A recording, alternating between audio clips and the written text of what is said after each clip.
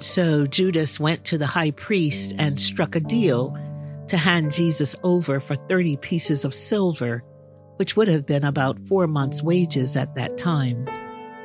Some say this was Judas's destiny, that he had to betray Jesus.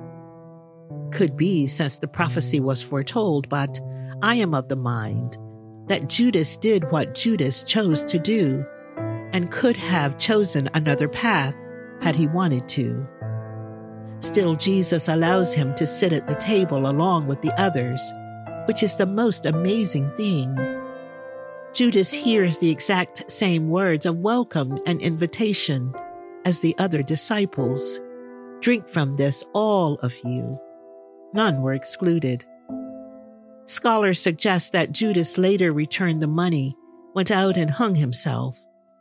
I can imagine it would have been difficult to live with such guilt.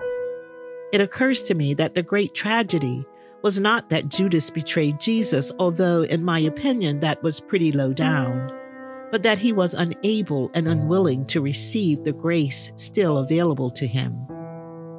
Unlike the others, Judas got stuck in shame and guilt and took matters into his own hands, refusing to see Jesus for who Jesus really was, the Savior of the world, and also the Savior of Judas, you and me, weak, frail, and vulnerable as we may be.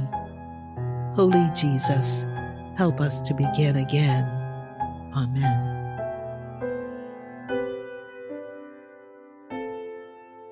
Friends, join us Monday through Friday as we walk together and see where this season takes us.